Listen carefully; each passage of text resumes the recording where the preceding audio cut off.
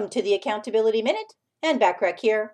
Today we're talking about tip number 4 for balancing life and business when things get hectic, which is regulate your work hours.